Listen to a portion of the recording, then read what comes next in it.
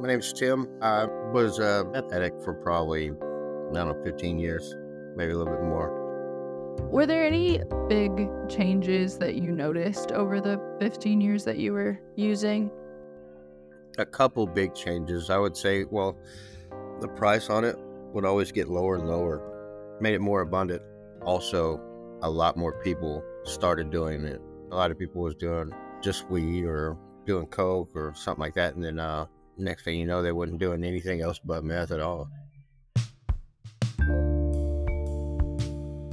In the late 90s and early 2000s, in some places, more people than ever before had access to the recipe for cooking methamphetamine.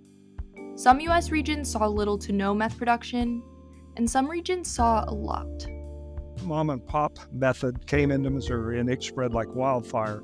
It created a lot of issues because you had fires, explosions, you had different chemicals that were used and stolen that began to proliferate, if you will.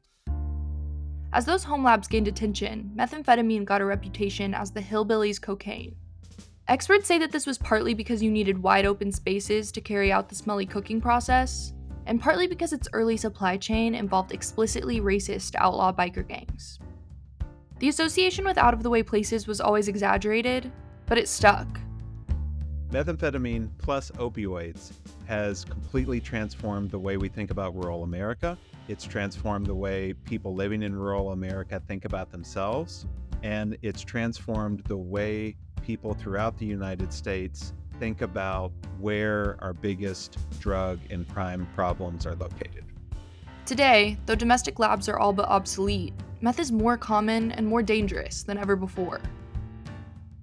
Meth is still the drug of choice, I would say, but we've gotten a lot more opiates now. And now they're mixing the fentanyl with the meth, so you're getting a double whammy. Most of the meth on the streets now is produced in Mexico and smuggled in through official ports of entry. From there, the drug is dispersed all over the nation. So meth is no longer a particularly rural problem, but we haven't updated our stories about it. I'm Olivia Weeks, a reporter for the Daily Yonder. This podcast series tracks meth's trajectory from a chemical moonshine to an endemic drug problem, and sheds light on a crisis that remained quietly dominant in much of the rural US, even during the height of the prescription opioid epidemic. Why was the drug ever so explosive in small-town America? Why has its supply chain changed so dramatically in recent years? And how is meth's unique rise to fame still affecting policy decisions about synthetic drugs? This series investigates these questions and showcases the voices of all kinds of people interacting with meth, including people who use it, addiction treatment providers, legal system officials, and public health experts. Their stories are urgent and misunderstood.